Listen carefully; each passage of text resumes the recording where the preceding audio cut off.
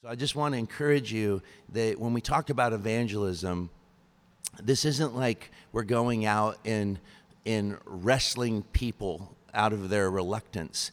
I think it's really beginning to just step willingly into the openness that's actually out there, but we're too afraid to test the water. And it's a step of faith. And a step of faith is always beginning by stepping into the dark onto a rock. And so I want to just begin with just to show you that how powerful this is. And man, I was so inspired by Jerry Sitzer's. One of the things that made him such a powerful communicator is that not only is he a PhD and he was brilliant, like stinking like just a walking encyclopedia of quotes and church history that just remind you that our faith is built on such a rich history, such a beautiful history. Western civilization, every facet of it, both the bad and the good, still owes its existence to the church, no matter what anyone says. I think it's pretty important for us to understand that. But the way the gospel has gone around the world, it's just incredible, where we're seeing even today just continued, just unbelievable fruit in places like the Middle East and in China. In the places that are truly unreached, are the gospel's awakening there. It has truly gone around the world and has almost made its circuit, which makes me believe that the time of Christ's return is not far from us. And don't worry, I'm not going to turn into a cult leader and tell you that it's happening on November 6th next year. So we need to get ready and stock up our basements with survival foods. So I really was touched by this. I got a letter, an email this week or last week. I did a men's retreat for a church called Ecclesia in Eugene, and my friend Wesley Town planted that church, and it was very similar to Door of Hope. Explosive growth, went up to like 2,500 people in the first 5 years. And it's a church that's just continued to be really effective. Wesley handed it over to another pastor, and they've really gotten involved with Eugene Mission. And they brought a group of really rough dudes from the mission to this men's retreat. And they were all sitting in the front, all these guys from the mission, and they all looked like Hell's Angels. I mean, they look different than the Portland guys, and we've got some pretty tough looking guys. But these guys were it's not a lot of teeth, a lot of face tattoos. And I shared the story of my dad and that journey with him, and sections from the book on the cross and God's understanding of our brokenness. I talked about grace. I talked about mixture.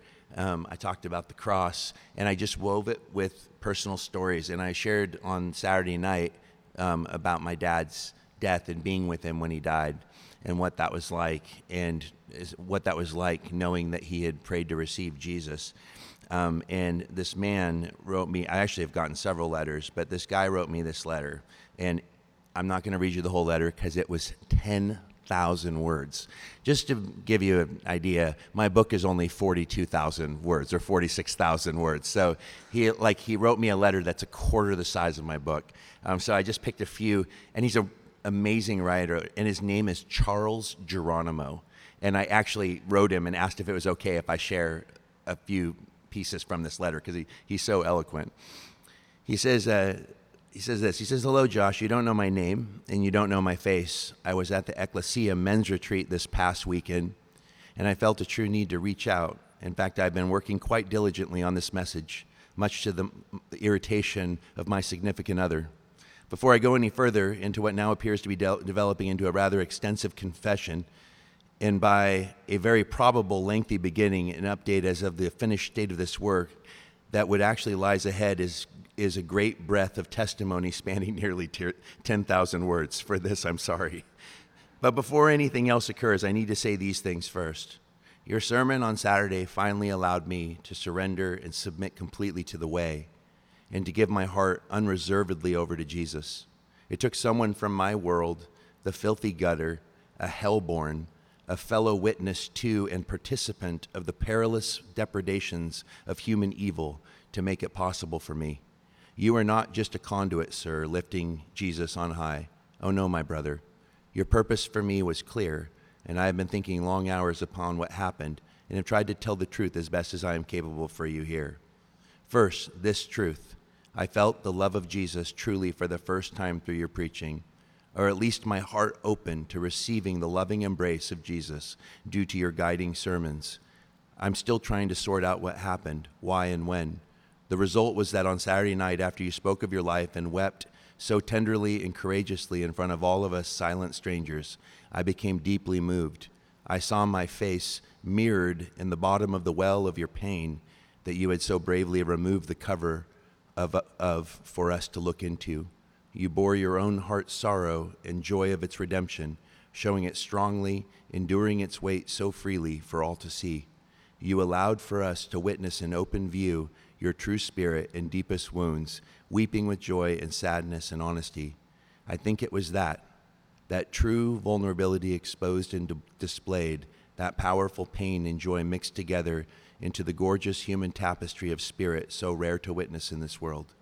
I saw it clearly streaming with bright love from you to all of us, your emotions, experience, and stirring movement into all of our hearts. I pray for any man's heart that was not moved in those moments when you wept for your father. I have never experienced something so human, so true, so honest, so good, so familiar, allowing us to share in the deep chords of your sweet sorrow. I wept as you wept, and when worship began, I surrendered completely and gladly. There stood a lifelong atheist, coward, and dedicated citizen of the wilderness, with hands raised high and wide to heaven, giving my whole life, my whole heart, my ocean of pain, my rage, my deep screaming fear, my doubt, my excuses, my purpose, my everything and anything over to Jesus and his way. And then I felt myself free fall gladly and with serene blossoming joy in my heart, spirit, soul. I dove headlong and with conviction directly into the arms of Jesus Christ, the King I now serve wholly.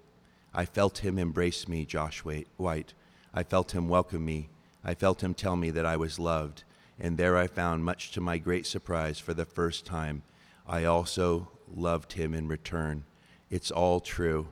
My God, it's all true. Eureka. Hallelujah. I have been saved. Amen. In those moments I found peace. I have been searching for every moment of my life. For the first time I know what it is to love and to be loved. I have bowed. You have helped me bow, brother. I await kneeling, waiting for my purpose to be revealed to me by my Lord.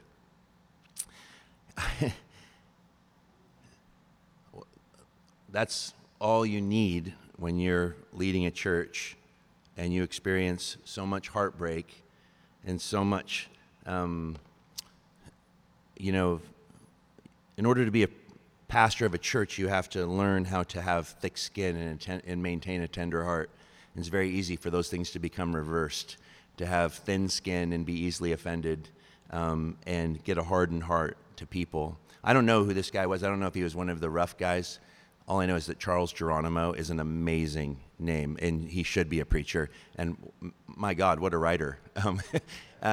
But the thing that I love about this is, notice what he said. He didn't say, you saved me. He goes on to say, God used you as you became the hand by which the hand of Jesus invited me in to his kingdom. There's nothing about my eloquence. It was about my honesty, about my brokenness, and my deep conviction that Jesus has entered into that pain, that he cares about it, and that the cross of Calvary really is the center of everything, and that I don't know why we hurt, but I do know that Jesus has entered into that pain and made it his own, and you can trust him. And one of the first things I wanted to say about evangelism is it's not our responsibility. This guy gave his life to Jesus. I didn't do this big. I had people stand if they felt like they were. I kind of assumed everyone was I mean, I never really assume that everyone's a Christian, but I basically just asked guys if they felt like there were things hindering them from knowing Jesus to stand up. So it was like everybody stood, like, and it wasn't like this big, like, if you've never accepted Jesus into your heart, that didn't happen. It was just the gospel was clearly presented, but it was a gospel that was connected to my own humanity, my own brokenness, my own honesty about my own sin, my own insecurities, my fears, my anxieties, my journey with my own father, which was such a painful journey, but also, and then trying to show them that when the gospel is at the core of our lives, that we actually can find, even in the darkest moments of our existence, pinpoints of grace or God's providence moving. And it reminded me of what evangelism actually is. And it's not, this is the thing I want to just begin by saying. Evangelism is not some kind of robust explanation of doctrine. Doctrine is extremely important. Doctrine is the thing that undergirds what it is that we believe. Doctrine is our understanding of the nature of God as revealed through Scripture. And that is unbelievably important. But the thing is that the thing that has caused more church divisions than anything else, everyone under the umbrella of orthodoxy believes that Jesus died on the cross for sinners. Where Christians lose their purpose and lose their evangelism and their witness, and then lose the communal connection that we should have as believers, is when we start arguing, we start blood wars over the mechanics of things that are somewhat wrapped in mystery. So it's all of our speculative stuff around what actually happened in the atonement. Did Jesus die for all, or did he die for some? Did he, what does it mean to be saved? The thief on the cross did not get the mechanics of atonement. What he got was a cry out. He saw in Jesus something that he realized he saw something in him that was not normal, which was innocence, pure innocence, and also continued compassion, even for the very people that were hurting him. What he saw in the life of Jesus being poured out was a true goodness that could not have human explanation, and all he could do was, Jesus, remember me when you come into your kingdom. There was no, and what did Jesus say? Assuredly today you'll be with me. And it tells us the first thing about evangelism is not apologetics. It's not arguing people into the kingdom. Evangelism at its core is simply being a witness. And if I was to define what a witness is a herald. And a herald is just someone who has been given a message by the king, and that message must be continued to be passed out. So all we are doing is introducing people to the king. This is why in evangelism, the most powerful tool you have in your own belt is your own testimony. And I think that, believe me, that I have yet to see someone come to faith in my 24 years of ministry, and I love theology. Like for me, my devotional life, I feel closest to Jesus when I read guys that are dead that write 5 million words, and it's in little micro print, and I literally, my eyes are getting so bad, I use this 10 times magnifying glass to read my old books because my eyesight's that bad. It's one of the reasons I read on an iPad, which I think is actually hurting my eyes because I can blow the words up so big. Because last time I tried to preach from a Bible, I literally couldn't read it. It's like, I guess I just need to memorize it. And that's probably what I should be working on now, is before I lose my eyesight totally.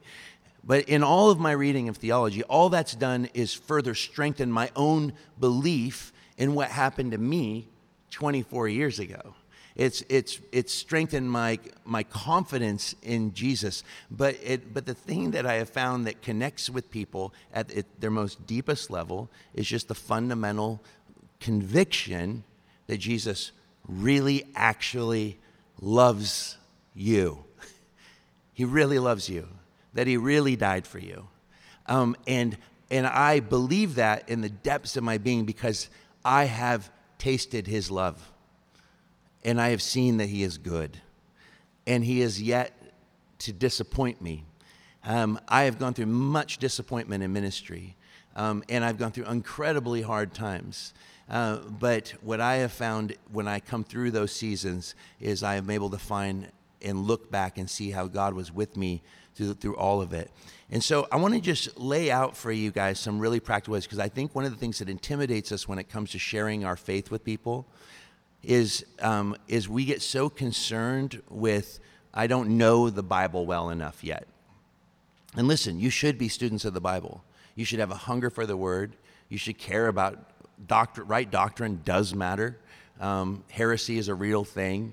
One of the fragile places of evangelicalism has always been it's prone to emotionalism and it's prone to a shallow faith because its emphasis has been on conversion.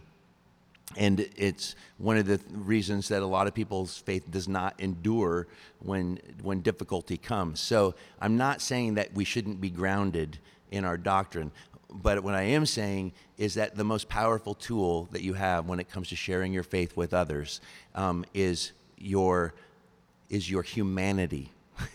It's your humanity. There's a famous statement, I can't remember who said it. It was that Christians are called to be supernatural. But what we need to understand is that God brings the super, and our responsibility is to be natural. Christians really struggle with being natural. I don't know what it is, why we get so weird so quick, and weird in ways that we shouldn't be weird. There's a lot of things that make us weird. I mean, our beliefs are weird enough, but we add to that with an awkwardness and stiffness in which we look at humanity and enter into it like weird aliens, observing it with like we're like data or something. We should be more in touch with our emotions, more in touch with our own brokenness, and recognize that the thing that actually creates an appeal to what we believe is an honesty about that brokenness, because our honesty with our brokenness is the thing that tells the other that they have a confidence in spite of all these issues that they're sharing about themselves. There seems to be this calm confidence that this God they believe in he doesn't stop loving them because of their failure. He doesn't stop. That he's with them, and he seems to even be aware that the very vehicles by which he has chosen to bring his message seem to be deeply flawed individuals. Now, the church is still suffering from what I call a Puritan hangover, which is we think that it is our responsibility, and I think this is why evangelicals in evangelism suffer so deeply these days, is that it's because and it's one of the reasons the world continues to become more and more turned off by the church, is this idea that the way to win people to Jesus is by presenting to them an ideal that we ourselves can't keep. Like I don't lust anymore. I never get angry anymore. Come imitate me. Look at the moral perfection in my life. No, that is not what we're called to present, and nobody's interested in your morality. What they're interested in is the authenticity of the Jesus that you say you know. And don't get me wrong, it's not that the life of Jesus won't play itself out in our ethics, but our ethics is not the thing that will save people. And so when I think about evangelism, I think about a few passages in the Bible, and I think let's even move away. Evangelism is a beautiful word because it comes from the word evangel, which is just good news. The word I do not like is proselytize, because proselytize carries with it it's just too darn close to prostate, I find when I say it, I always immediately it's like why I rarely say the word prostrate, because one time I said it and I said prostate, and everyone laughed at me, and I'm like, I'm never saying that word again. Because when I'm preaching, I'm already nervous, so I immediately wait a minute, did I say the right one or did I say the wrong one? Proselytize, there's there's a harshness to that word, and it's not a common vernacular word. So it carries with it something that is achieved by force. I think it's you you trying to, like force me into something that I don't want. I much prefer the concept of witness. And witness is identifying what it is in us that is transformed and then sharing that transformation with others. It's inviting people in. And so what I want us to think about are, like, what are the key things? What do you think? First of all, some of you here maybe have never actually led someone to the Lord. And I would just say, if that's you, I don't want you to feel, and there might be many of you that have never actually led someone to Jesus. Don't beat yourself up, but I do want you to ask the question of what's the reason behind that, and is the reason behind that, if that's you, is it because you're not in conversation with people that don't know Jesus? Do you not actually know any non-believers? Or or have you actually tried, and every time you've tried, no one's been interested in what it is that you're sharing? My gut tells me that it's that the lack of the experience of Christians seeing people come to faith, my gut tells me that it's not due to just general rejection. And if it is general rejection, I think that we have to ask the question, well, what is my methodology? Are they rejecting the gospel because literally everyone I've ever shared with has zero interest in Jesus? Or is there maybe something in the way that I'm presenting the gospel that, and this is a humbling question to ask ourselves, is you didn't present to them anything that they saw in you that they wanted. And that's a hard question to ask ourselves. Is there something about our lives that actually others want? Do they sense in us an X factor, if you will? Like, what is it that gives this person the ability to endure difficulty? What is it that gives this person? But that might be one issue. The other thing is not paying attention to the patterns of Jesus himself, who seem to almost always start in the natural before moving to the spiritual. That is a loss. This is where I think Christians can be. We can be so. When I came to faith in the Calvary Chapel movement, and Calvary Chapel went from being this naturally evangelistic explosion during the Jesus movement, and then it became the movement turned into something that required a machinery that kind of defined it. And so you have distinctives now that define what is a person that's truly a part of Calvary Chapel. And those distinctives led more and more to a cloistering and a cutting off from the world to the point where there was no ability to actually interact with it intelligently. And so, it's like, when I came to faith, it was all, literally, I felt like half the services were either about the end of the world and the rapture, and kind of newspaper prophecy, like it was like a pin the tail on the Antichrist every week, and then the dangers of things like Harry Potter and Halloween, and major emphasis on homeschool movements, everything to protect and insulate ourselves from the outside world. And as a guy who came to faith at 27, I was just like, I did not know what was going on. And I was like, man, I'm kind of glad I came to faith by just reading my Bible in my apartment, because I don't know that I would have come to faith had this been my experience out of the gate. And what I think we are desperately in need of is learning how to intelligently interact with people, and meet them where they're at. And the first thing, so write this down. when it comes to sharing the gospel with people, we need to remember that people are not projects. People aren't projects. They're people. They're divine image bearers. And divine image bearers are people who, like you and I, have been made in the image of God, and though that image is deeply marred and sin has infiltrated every arena of their lives, we need to understand that they are a people that were made, just like you and I, to be in communion with God. But we have to respect their humanity.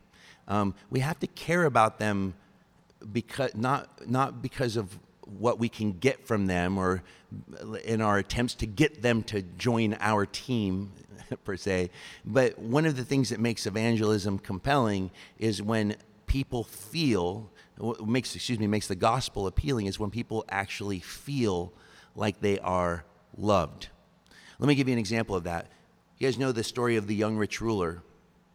Jesus, and I'll just give you a couple examples where this is the very methodology that Jesus uses, and there are many. The young rich ruler runs up to Jesus, and he says, Lord, tell me what I must do to enter the kingdom of heaven. And Jesus, he said, good teacher, tell me. He said, why do you call me good? There's none who are good but God. Basically saying, you're not good and I'm God. That's the first thing that Jesus is essentially saying to him, which is fast. He doesn't get it though. And he says, well, keep these commandments. And he's leading the guy toward the things that's hindering him from the eternal life that he's seeking, and which actually is standing in front of him. He doesn't realize that eternal life is someone, not something. But what I love is that the kid says, and I believe he says it sincerely, and I would argue that his zeal and his pursuit of divine things is something that we could actually learn a lot from, but that's a different message. But Jesus says, do these things, and he says, I've done all those things since my youth. This is one of those moments where Jesus does not view the man as a project. And by the way, this is also a knife in what I think is a horrendous theology, which is that God hates the sinner.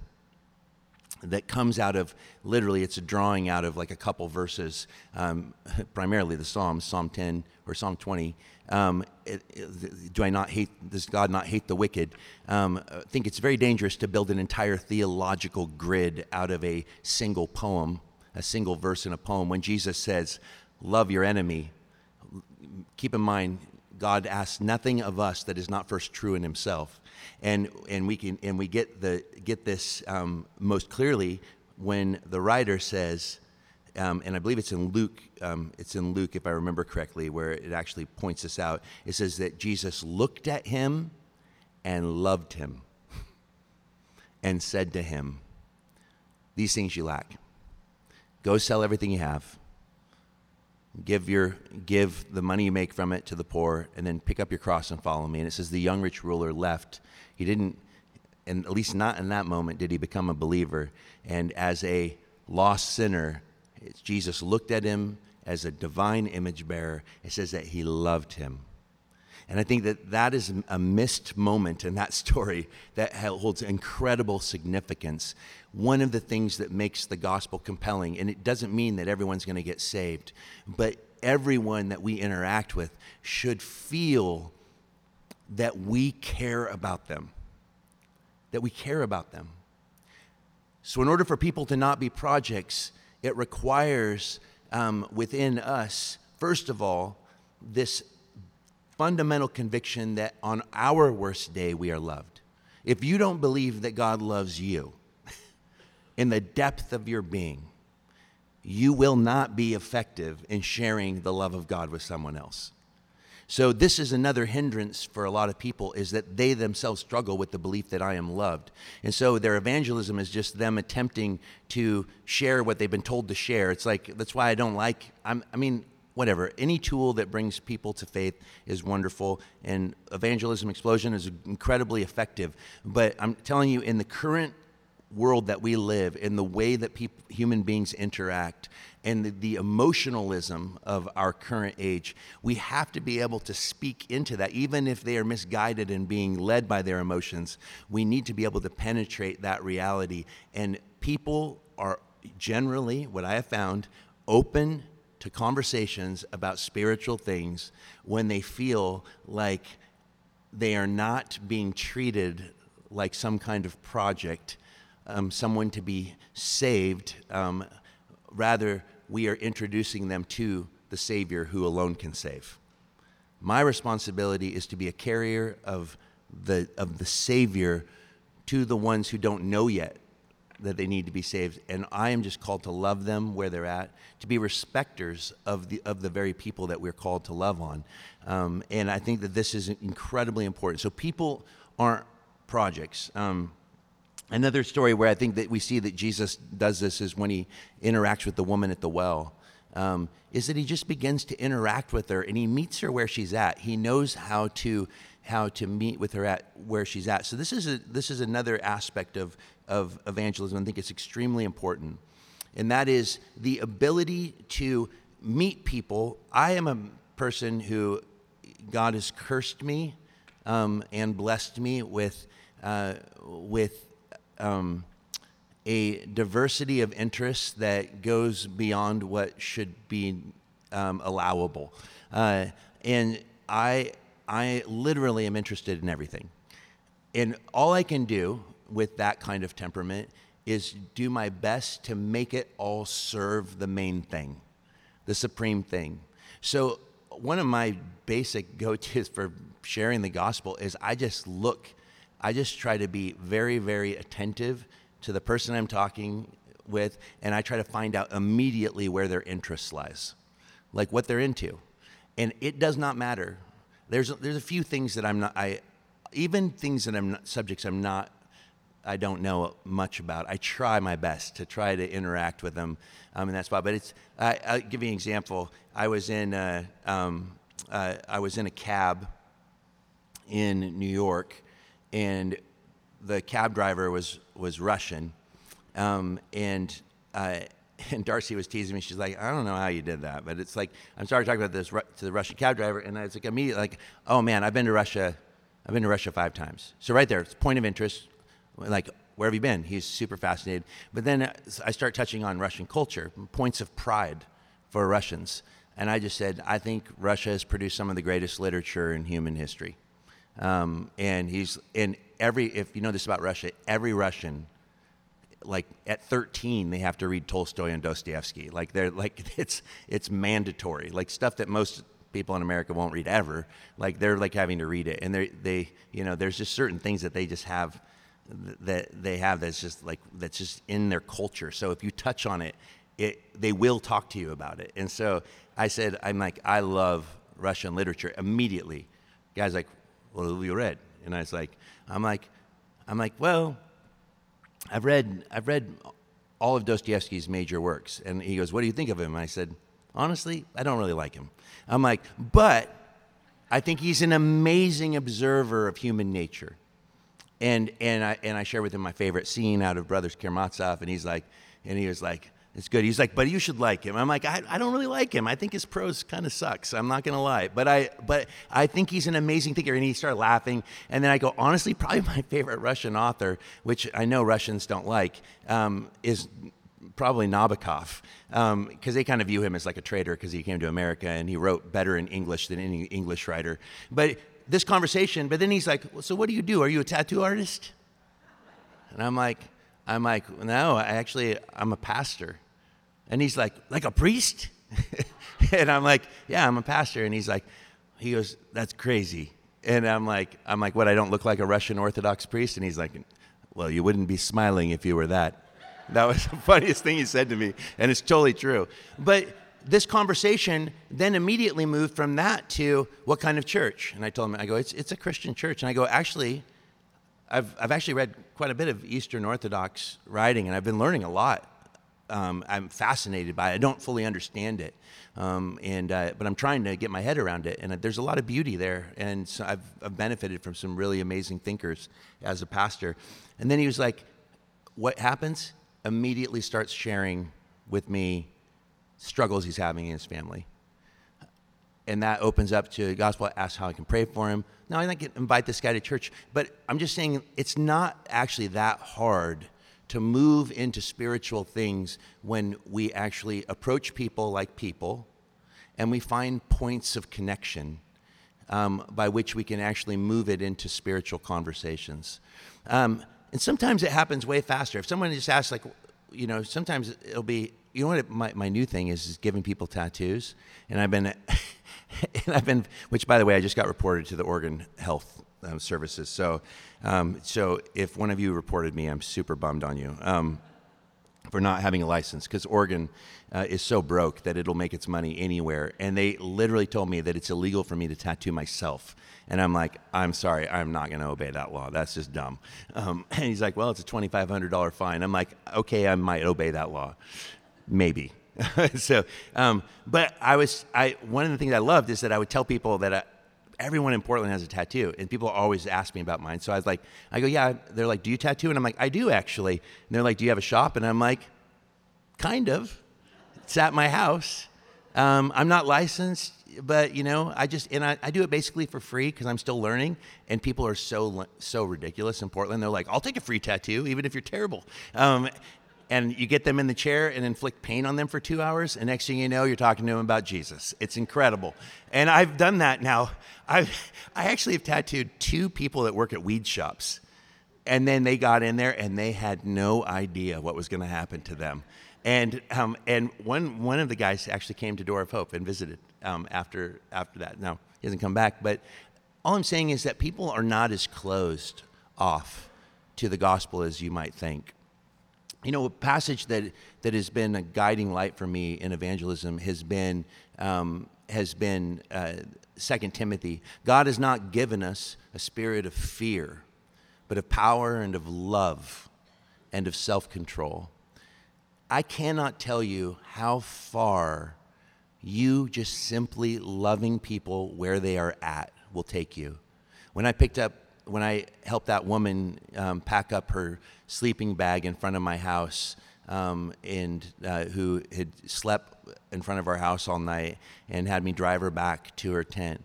I mean, I did everything in me to try to connect with her, to try to get her story, and it was difficult. She was very guarded, but she started opening up, and the thing that she would never have said anything to me. She wouldn't have had a word to say to me had I not just treated her like a human being and said, can I drive you back to your tent?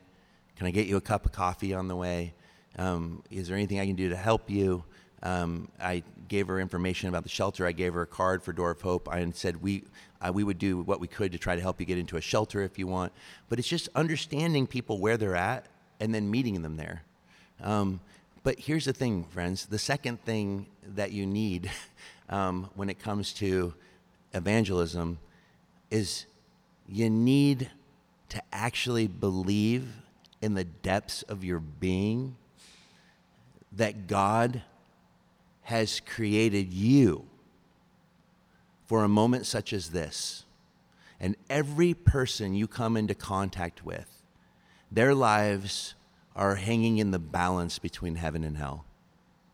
And though we are not to treat people like projects, we are to live with a deep faith. So I just focused in on the very human side. We meet them in our humanity, but we are guided by our worldview that holds within it eternity. And that means that if we really believed that it is possible that the people we know could spend an eternity separated from God in horror, in isolation, in brokenness, in misery. There's a famous story of a criminal that was going to be, he was an English criminal that was being put to death. And as he was being walked to the gallows, there was a clergy, an Anglican priest, who was reading to him passages about heaven and hell, and specifically about hell. And the criminal turned around to him and said, "How can you read those words to me with no emotion, like you don't care. He said, if I believed what you were telling me, I would crawl across England on broken glass on my hands and knees to make sure not one person would ever go to a place like that. But that's the thing. Do you believe in the reality that death for us is an unavoidable reality, as well as everyone we meet, and that it has been appointed once for man to die, and then comes the judgment, that we have the ability to offer people the only cure for their blindness, for their sickness, for the chains that they find themselves in. And do we believe that Jesus is the answer and has actually commissioned us to be the conduits by which we point people to him? Jesus said, if I be lifted up, I will draw all people to myself. The question is do we lift him up? And so we need to be natural in how we approach people, but we need to have a supernatural understanding of what is going on behind the scenes, that there is a reality being played out, and that we are participants in God's great redemptive purposes in human history. So in personal evangelism, I would just simply say this, that conviction should lead, and the only thing that will actually lead us to share the love of Jesus with others is that we have to know the Jesus that we're sharing. And we have to know that he wants to seek and save others through us. And we have to believe that his love for me is not meant to be kept to myself, but it is meant to be given away. Grace is meant to be given away, because there will never come to an end of it, but it is not meant to be taken in and then held in. I think we can live on the fumes of yesterday's graces. Every day his mercies are new. Every day is a new opportunity by which God should be opening our eyes. We should be praying, Lord, show me who it is that you would have me share your love with today. A guy came to Door of Hope this morning because Darcy invited him to church. And the moment he found out I was a pastor, he walked in, he delivered a treadmill to our house with Darcy's trainer. And they carried in, his name was Ranger. Maybe some of you met him today. And Ranger is like, I grew up Presbyterian, and I've had a really hard several years, really hard. And I need something. And Darcy just loved on him. And by the end, he was like, can I get a card? Can I come to your church? And I didn't think he would come today. And he showed up at second service. It's not that complicated. So on a personal level, we have to see people as people. We have to love them where they're at. But we also need a supernatural understanding of the world that's at play and a deep conviction that God's love for us is meant to be shared with them and that heaven and hell hangs in the balance. So I always say that the threat, the danger of the wrong decision for lost should weigh on us, but the only thing that will compel us is love. And it is the love of God that will actually make us care about the dangers that are at stake. Because my love of my kids made sure that I did everything I could to protect them, right? So I think that this is important. But here's the most beautiful thing, and I want to leave you with this as we're going into Church in the Park, is that it is the community together, our love for one another, that actually is the most powerful thing when it comes to our witness. What we need to understand is we go into Church in the Park, there is now a group of people that all have the Holy Spirit, who have all been saved by the same Jesus. And we now are being the body of Christ. The evangelistic explosion in the book of Acts was not driven by necessarily singular street preachers, although we see that. Paul is going from city to city. But the fastest explosion, especially in the first few chapters, was just the community of faith living out the gospel together. And they came together regularly with an expectancy to meet with the living Christ. And here's the thing. You know, the early church, you never see them in Acts pray for the lost. What you see them praying for is the courage to share with the lost. They realize my prayer needs to be, Lord, make me courageous that I might be confident to live out this gospel before the world in which I have been placed. And we're going to step out into this park on Wednesday night, Church in the Park. And Church in the Park is a place where there are going to be all these non-believers hanging around. And they're going to be lounging around. They're going to be smoking weed. They'll be drinking. They'll be playing games. They'll be playing basketball. Last year, the naked bicycle ride showed up behind Pip while he was preaching, which is, I'm so jealous. So many great things about that story, Pip. And mainly that it was you preaching that night. But just, I think I probably would have gone too far and immediately used it as an opportunity, as like a living illustration of the reality of that death is coming for all of us by the way that gravity has taken hold of bodies before your eyes.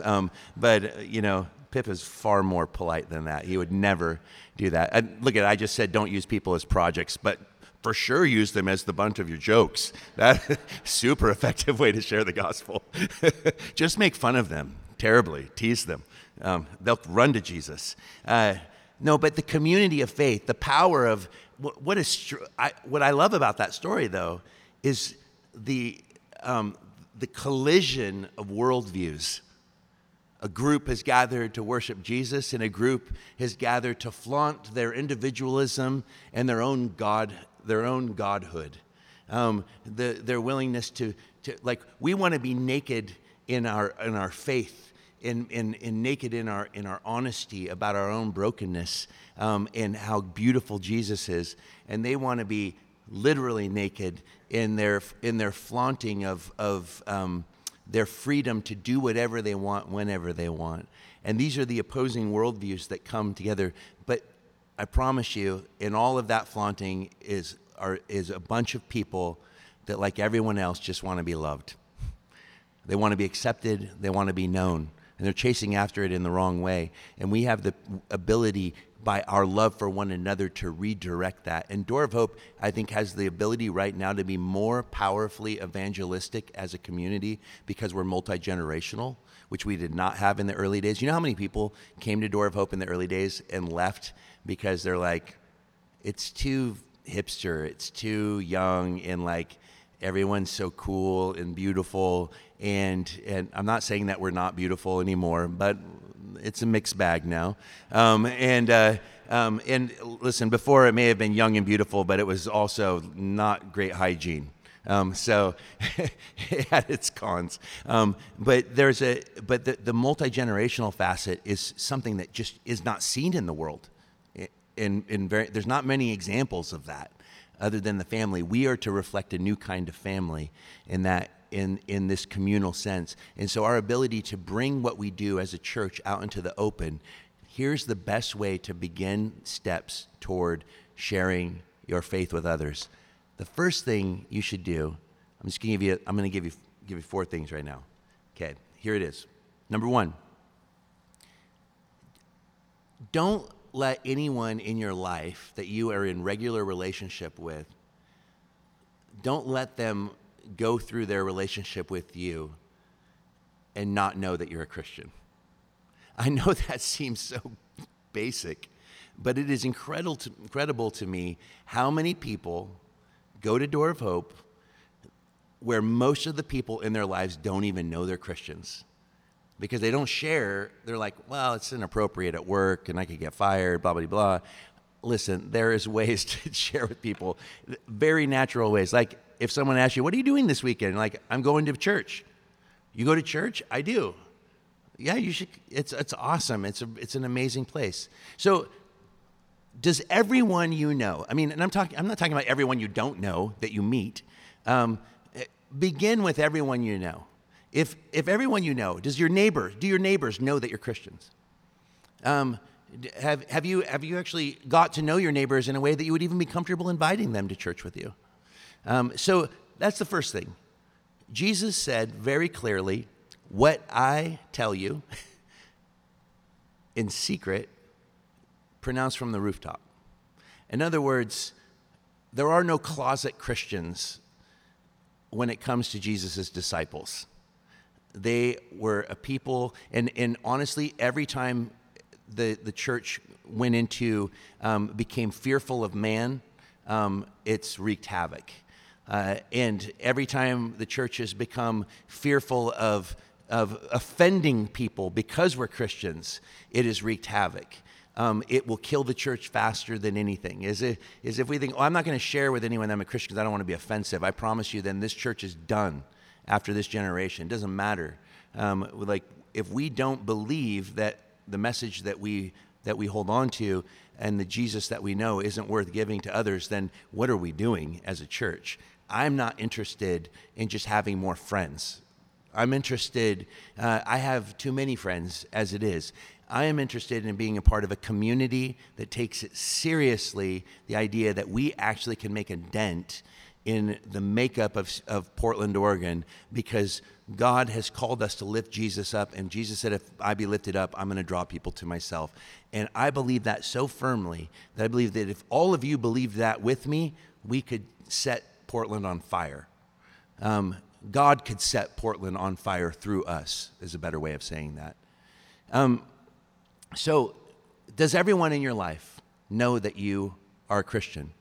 In a better way to frame that is your identity in Jesus so significant to you that it would be weird for you to not talk with others about him? So that's a really important question. For what does Paul say? For I am not what? Ashamed.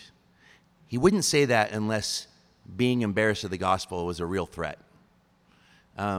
So this doesn't mean that there isn't fear when we share, but courage is fear under control because we found something worth dying for. That's the first thing. The second thing is you don't have to go in for some kind of jugular, especially with your neighbors. They're not going anywhere. So don't be a weirdo. Don't try to get them to sign on the dotted line right when you meet them. Get to know them. I just said be natural. Find out what they're interested in. Hear their stories. Get to know them. Know the people in your realm of influence and know who they are so that you know how to talk with them, how to interact with them. So do they feel like they are not projects? They actually feel like they're people known by you and you and you. They know you and you know them. Here's the most simple thing. I think people get hung up on how do I share my faith with people? And I just laid out a lot of things that are just very basic and practical as far as how do I interact with people? But you guys aren't me, and I'm not you.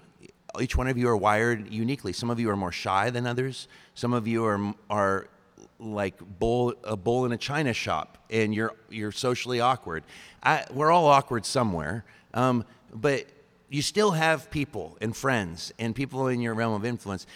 Why don't we begin by, if the most powerful place where evangelism takes place is in the context of the community?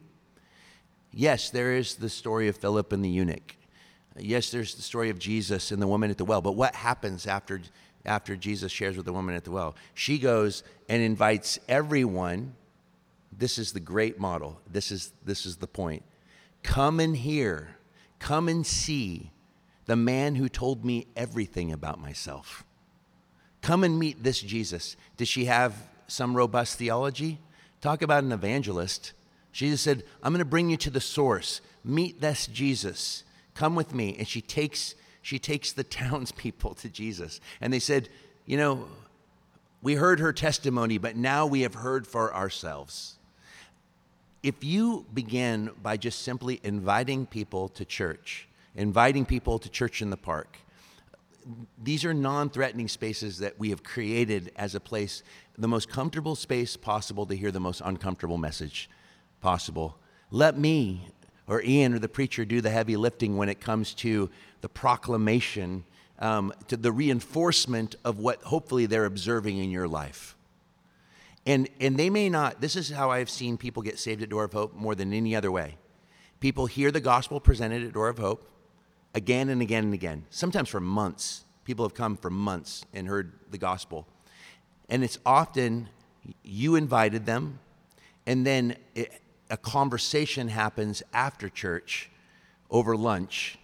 And they're like, what did you think about what Josh said? And I've seen the excitement of people seeing their friend, their coworker, their neighbor come to faith over the years because they had the courage to invite them to church, and then that led to actual conversations that forces you now to begin to discuss the gospel intelligently with them. You see how that works? It's a lot of ideas are put into the head by the preacher, but you still get to be a participant. And if you invite someone to church and they get saved at church, you have more to do with God. God has used you more intensely than the preacher who just preaches the gospel, because you did the courageous thing of stepping out and say, come and meet the one that has changed my life. Come and experience the community that I'm a part of. It's amazing. You'll feel loved. You know what? I have found more people come in that have been invited that will just they'll break down crying, and they don't even know what's happening, because now they're experiencing the Spirit of God manifested not just in you by yourself, but in the community of faith as a whole, which is why mass evangelism is so powerful, why it was so effective. Why, when Luis Palau did his altar call in Madrid and I stood on the stage behind him, his message was the same message that I give. And it wasn't because it was Luis Palau. It was because in that crowd was 35,000 Christians and probably about 15,000 non-believers. And those 35 Christians came expectant, and they came praying, and they came Spirit-filled. And when Luis did that altar call, those lost people, I think it was 3,500 people responded to the gospel that night, and it was unbelievable. Luis had them turn their flashlights up on their phone and put it up in the air and wave it, and it was just like just a sea. I mean, amazing. And I saw that after. Then he called them all forward, and it was like thousands of people coming forward, sobbing. And then there was hundreds of people ready to pray with everyone individually. And it was unbelievable, but it was the power of the community together.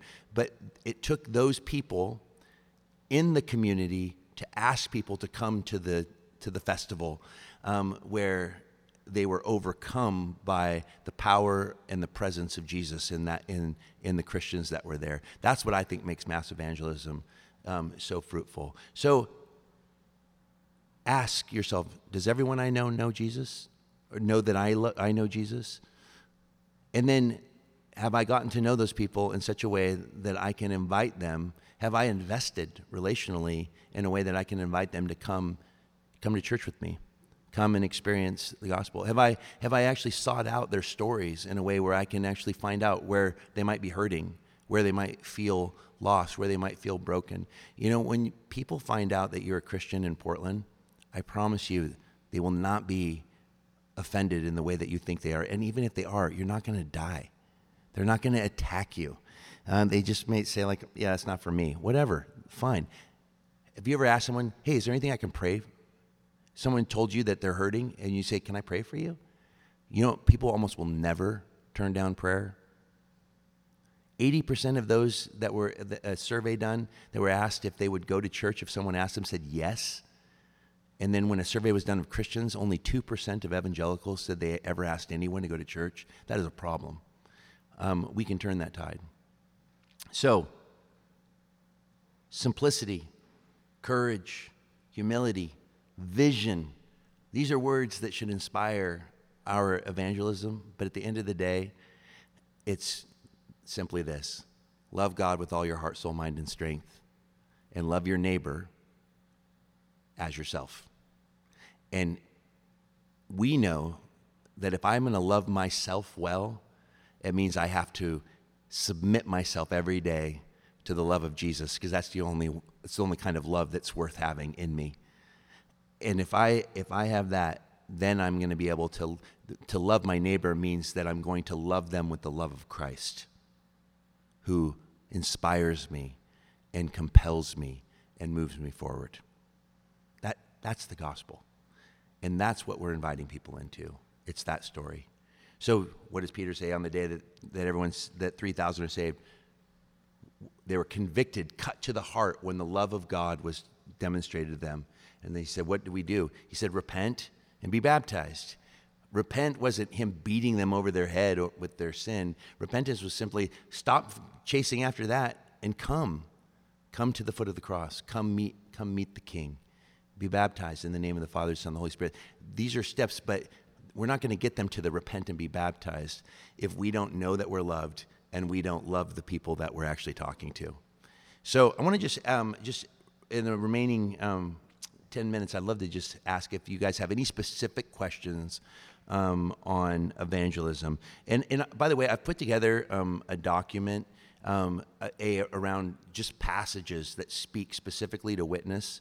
And I kind of went off the grid and because it's been a long day, and I just shared more of my heart. And because people always ask me, how do you share the gospel? And by the way, I'm sharing something from experience. I've had the privilege of leading hundreds of people personally and in front of hundreds at Door of Hope just from preaching the gospel faithfully. But I've also seen personally many people come to faith through one-on-one evangelism of just sharing the gospel. Everything from my neighbor who came home in a rage because his car had been broken into, and he was freaking out. And I made my son go in, and I went over and just asked what was going on. And within 15 minutes, I was sharing Jesus with him. We went into his house, and within an hour and a half, we were both on our knees, and he was praying to receive Jesus with me. I'm not like some weirdo. I don't even think that evangelism is my main gift. I just think that it's our responsibility to be evangelistic as Christians, because he says we preach Christ crucified. I'm just one beggar showing another beggar where he can get some bread, as I like to say. So my honesty about my own brokenness often dismantles the walls, and I've seen that is the thing that often has allowed me to effectively bring the gospel to people, is when they don't sense in me a pretense or some sort of elevated sense of holiness. As a pastor, it's like I'm not afraid to be all things to all men. I'm not offended by bad language in my presence. I don't know if it's possible to offend me, and I don't know if that's a good thing or a bad thing. But I will say that God uses that, what allows me to enter into brokenness, and so I'm not shocked by people's sin, because I know what it's like to think there is no way God would ever save a guy like me. And so I think that naturalness of just being honest about our own brokenness, but don't spend a lot of time on your brokenness, spend a whole lot of time on the Jesus that saves. I always hate when people give testimonies and they're like, it's 30 minutes of like, and then I did drugs, I stole from a store and my mom, and then I was a coke. It's like there's just like this reveling in their past, and then it's like, yeah, and then Jesus saved me, and that's the end of their story. And like, no, I don't care about that. I'm like, be short on that end and be real big on how beautiful Jesus is. But so, are there any questions around both evangelism as a church as a whole, or an evangelism as an individual?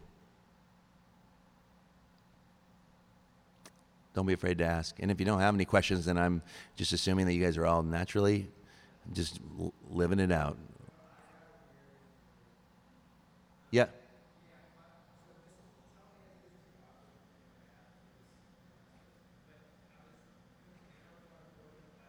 Here, stand up so I can hear you a little better, and project that voice.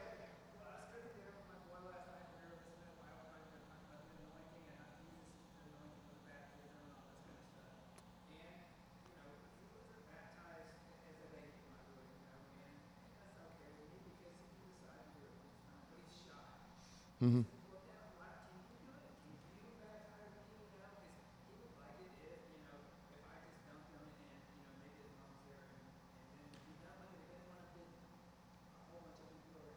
Mm-hmm.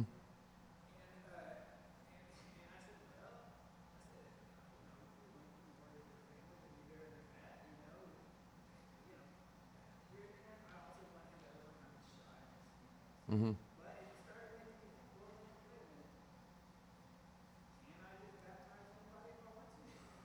Yeah.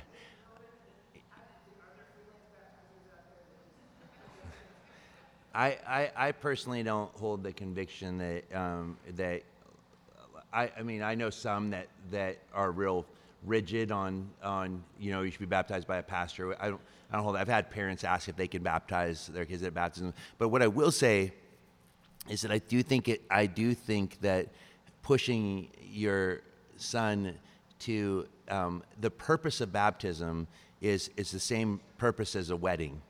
It's a public demonstration, and so it's for the early Christians. I mean, that was the altar call, was baptism, because to be baptized in the name of Jesus was to basically put your life on the line, and it was public, and it was usually in a public setting, which is why we do in the summer, we do them in the river. But like, you should talk to your boy about being baptized when we do the river, the Selwood River, and say, and I'm gonna baptize you.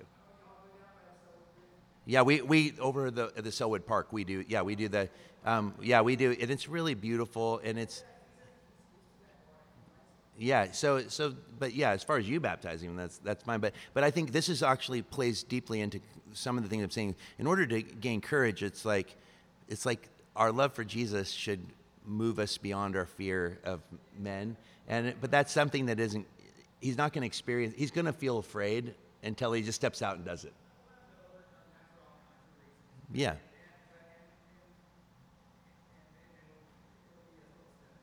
Yeah. Oh, it's a great thing, and I think it'll be the thing that gives him the confidence to be more of a conduit. So I think if we play into people's fears rather than calling them to something bigger than themselves, we're not helping people. But we also recognize some people are just unbelievably shy, and that's also, it's okay. And so I like to meet people where they're at, and so I by no means think you should like ultimatum like you can't be baptized unless it's in front of 300 people. Yeah, yeah, exactly. Yeah, yeah. Give him the space to move into that. Yeah.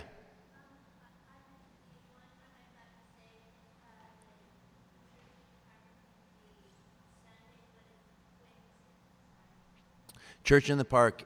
We were planning on doing it on Sunday night, and we got enough pushback from on multiple levels, not just from people in the pew, but also from staff themselves. Like, really, on Sunday, Josh? And Wednesday has been our traditional rhythm, and so because Northeast is joining us, so they did not want to do it on Sunday night. They wanted to do it on Wednesday because they have some things happening on Sunday evenings, and it's been great because it frees up Sunday evening if we want to do special events as well. So it is Wednesday night. Yep. Yeah. Yeah. You first. Go ahead.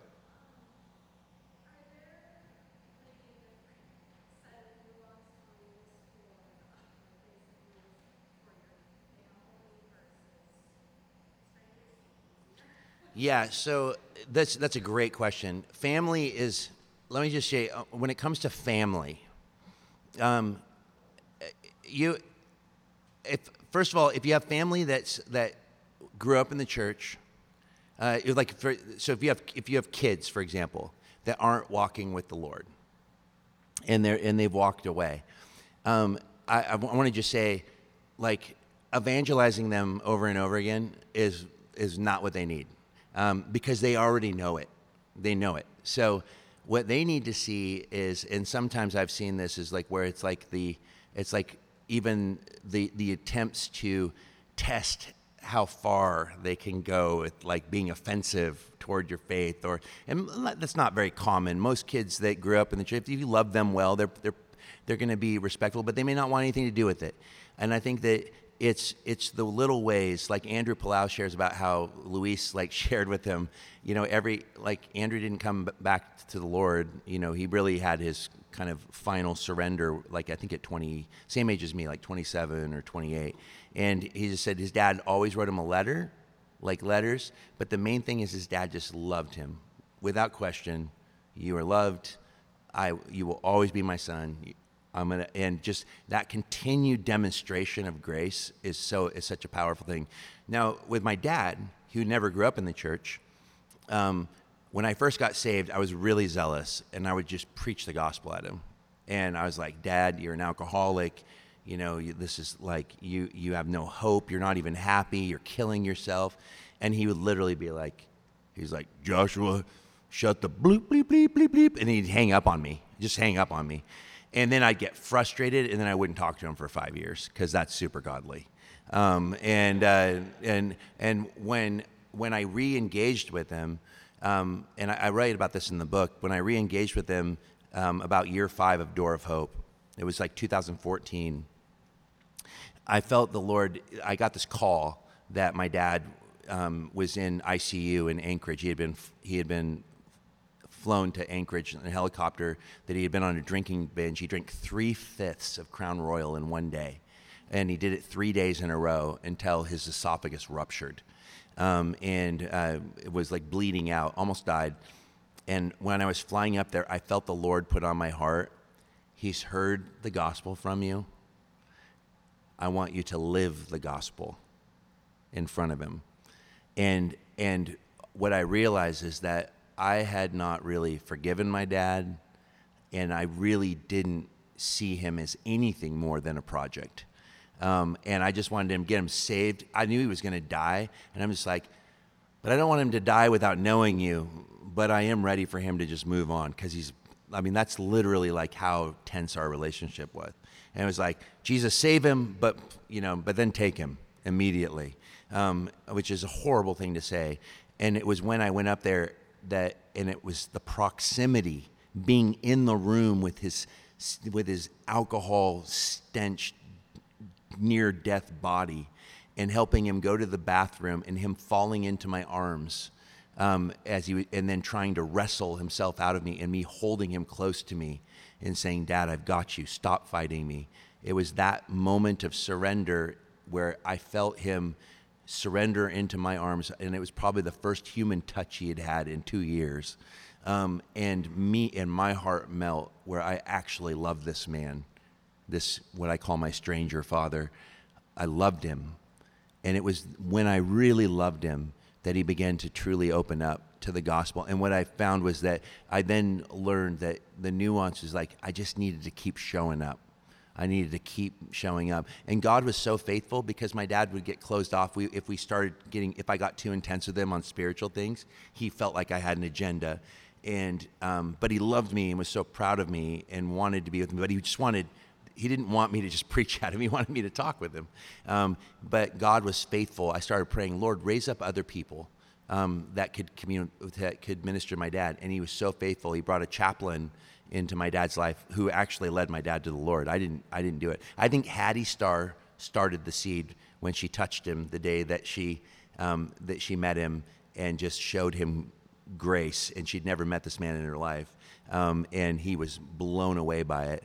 And then I think my showing up and being there as his son began to get his wheels spinning, that I love my son, and I'm proud of him, and I see his family, and he's breaking all the things that I've done and my dad did and his dad did. And he's not an alcoholic, and he's not a drug user, and he's responsible. It was like all these things was modeling the gospel in a way that my dad finally gave in to Jesus in 2020. So I think that it's complicated with family. And so I think once we've shared the gospel with them, once they've heard it, you're going to only have a few opportunities where they're going to be willing to hear it and not just tune you out. Then it's just showing up and loving them regardless of how they respond, because you just don't know when crisis will hit their life. One thing I've become really confident in as I've become 50 years old, is that eventually the rug will be pulled out from underneath you. And I'm going to wait you out, because when that happens, you're going to start asking me about spiritual things. My friend Steve, I tried sharing the gospel with him. He was such a jerk. And my wife's best friend's husband, and he got terminal cancer at 44 years old. He died at 45, leaving 2 daughters. And guess who? The only person he wanted to talk to for the last 3 months of his life?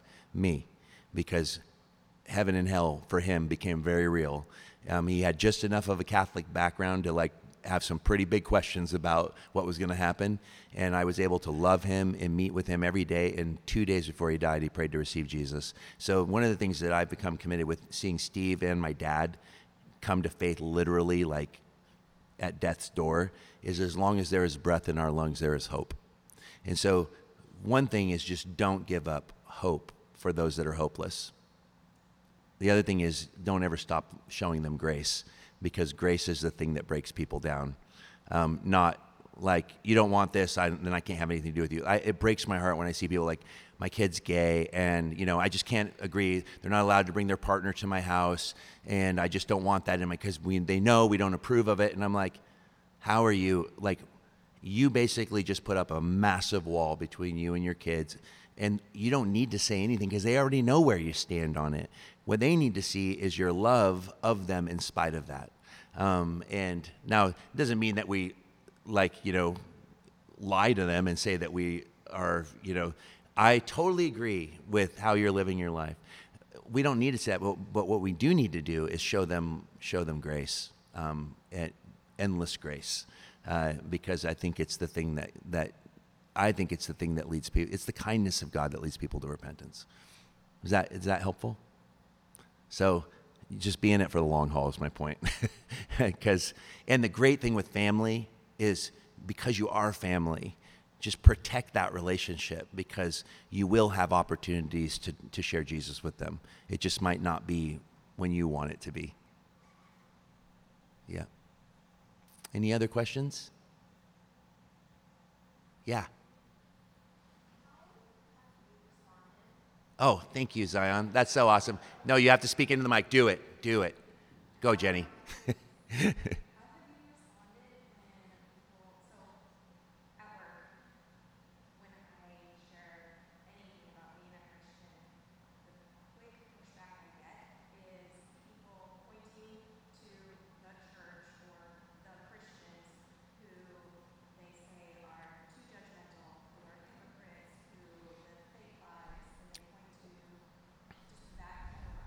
Yeah.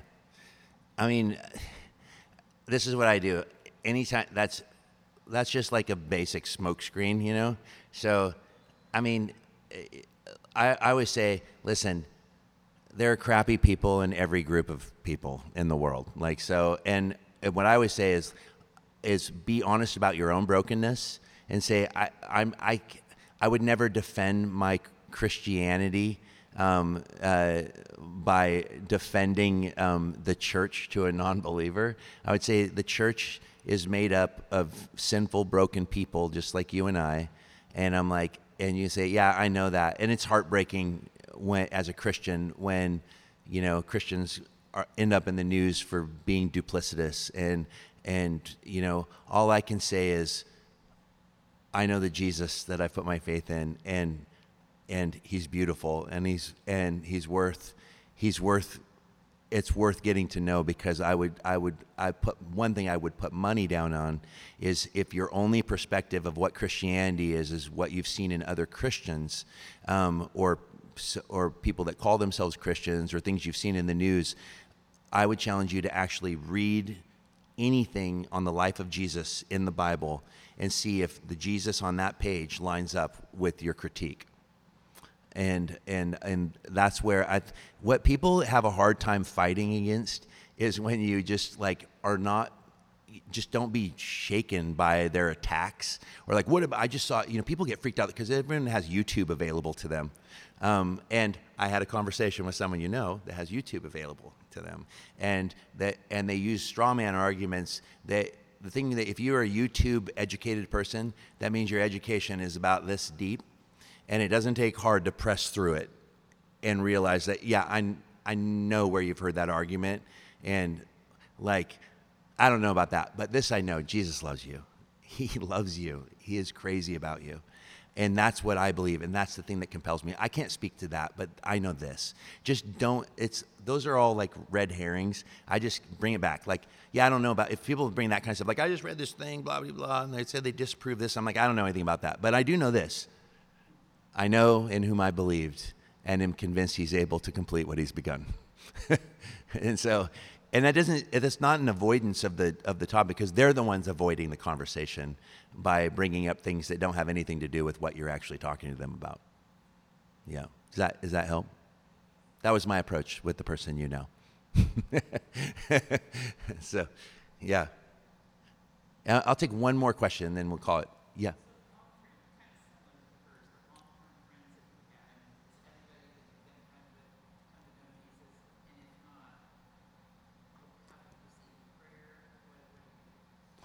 Yeah, I think long term, like I have a lot of long term friends that are still not walking with the Lord. You know, the ones that are the hardest that I've really not given up on. I actually have people that worked for me at Door of Hope that have walked away from their faith. Two. Or I shouldn't. One that actually was an employee. No, that's not true.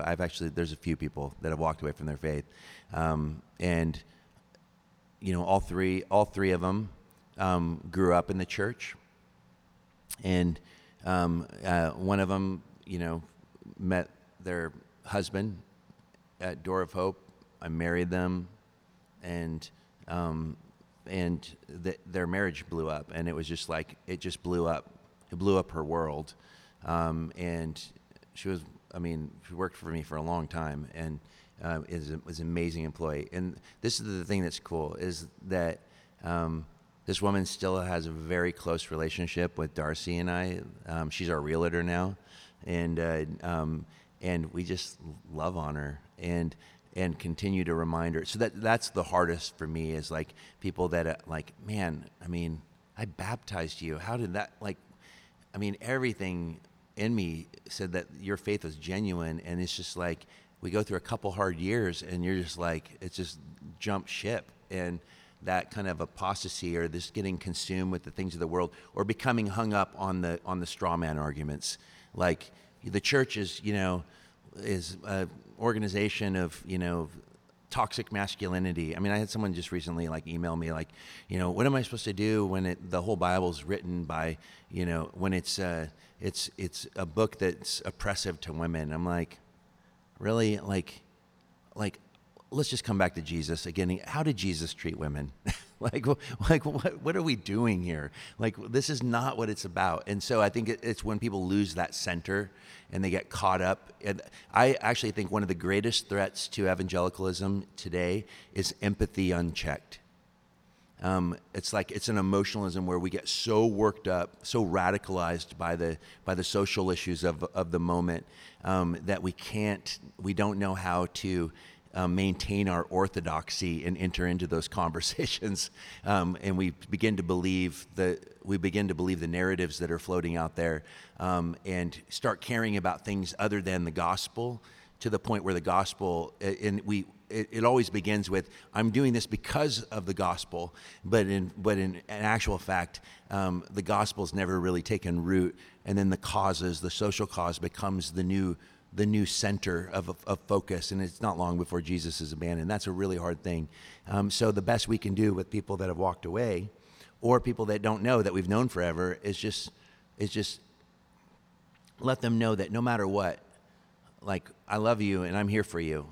And if you have a moment where one thing that you can't stop me from doing as a friend, and I don't think you really would want me to, is I'm going to continue to pray for you, and I'm here for you, and I will, and I'd love to share. And then as you continue relationship with them, what I do with this woman is I just like, she can't help. She still will ask me what's going on at the church. It just allows me I'm able to talk about it without talking at her about it. And so, natural, let Jesus bring the super part. We just be natural, let him bring the super part. I often find myself praying for her when I'm talking with her. Like, Lord, give me an opportunity, give me a window. Like, she has a beautiful little baby, and I'm like, you really gonna tell me this is not a miracle? And she's like, I admit that this is a miracle. And so there's ways to get in. There really is. You guys, I know this was all over the place, but I hope that there are some practical things. Main thing, I just wanted us to get together and just know, like, it's okay that it's scary. That's not, like, I'm not denying that it's not always easy to, like, and I think when we think of evangelism, we just think of strangers, like walking up to strangers, like don't even worry about strangers right now. I mean, pray that God, I want you to be a people, but we got to work up to that. Like you probably should start with the people that you know, of just how, like, and have you even just began by, like I said, do they know you're a Christian? Have you invited them to church? Have you made their interest your interest so that you can enter into their lives in a natural way? Do they feel loved by you and not a project for you? And I think all of those things play into a really. I don't need to you get doctrine every week, every Sunday. You get Bible every Sunday, but we have to learn how to actually make this God-given word that comes to us, and the Holy Spirit who illuminates it. It needs to. The rubber has to hit the road, and nothing will bring sanctification. By the way, if you want to grow as a Christian in your sanctification and your discipleship, enter into the call to be a witness. Nothing will cause you to grow faster than beginning to share the gospel, because it will reveal the areas that you need to grow in real quick. And so I think I always say that discipleship and witness cannot be separated from one another. So let me pray for us. And you guys, love you. I hope to see all of you on Wednesday night. And I am so confident every one of you is going to invite at least 20 people this week to church. And if you don't, you might not be saved. No, I'm just joking. But do invite someone. See what happens. There's nothing more exciting than actually seeing that it wasn't that hard. So let's begin there. Lord Jesus, thank you for your gospel. Thank you for the truth of who you are. And I pray that by your Spirit, you would begin to draw people to yourself through these people. Lord, it only takes one heart on fire to set another on fire. And I pray that right now, Holy Spirit, we want to just invite you into this space to inflame our hearts and minds. We should have invited you in the beginning of this conversation, but Lord, whatever, we're inviting you now and humbly asking, Lord, we have nothing to offer the people except you. And so we ask that you would show up powerfully and that you would give us the words to share, that you would bring to remembrance the things that you have said, that you would give us insight into the men and women, boys and girls that we interact with. Help us to see them as they are, divine image bearers who are loved by you. And Lord, I pray first that for every person in this room right now, Holy Spirit, that your love would be poured out in their hearts, that they would know so deeply that they are so unbelievably and radically loved that it would create in them a desire to carry that love to others and to give it away. And so, Lord, I pray that we would be that we would be the first to be last, to be servants to this world in which you have placed us, to lay down our lives for our neighbor. And our neighbor is whoever's in front of us, behind us, next to us at any given moment of any given day. Lord, do we look for ways that we can enter into conversation with people naturally? Help us to pay attention to the nuances of another life, and help us to understand how it is that you are the one who does the saving. We're just the witnesses, introducing people to the King who is with us. And so, Lord, we love you, and we ask you for this power, and it's in your name we pray. Amen. Hey, love you guys. Have a great night.